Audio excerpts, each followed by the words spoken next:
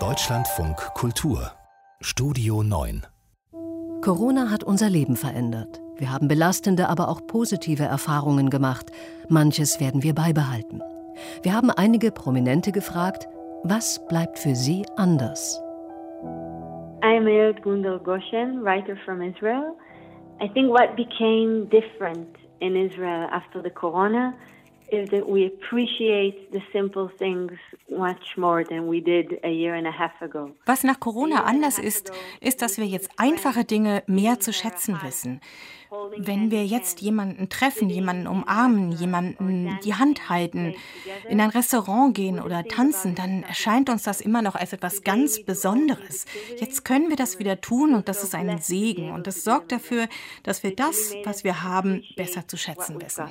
A few weeks ago, my mother had like a seizure and she was away for a few days. She was not awake, she was not conscious. Vor ein paar Wochen hatte meine Mutter einen Anfall und ist ohnmächtig geworden. Sie wachte einige Tage lang nicht wieder auf. Und hinterher, als sie dann wieder aufgewacht ist, waren wir sehr glücklich, dass das geklappt hat, dass sie wieder da war.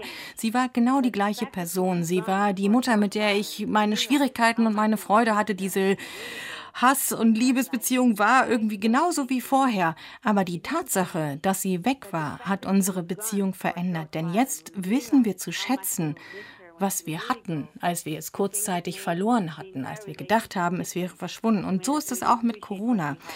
Wir sind so froh, dass wir die Situation von vorher wieder haben, auch wenn der gleiche Ärger im Prinzip von früher wieder da ist.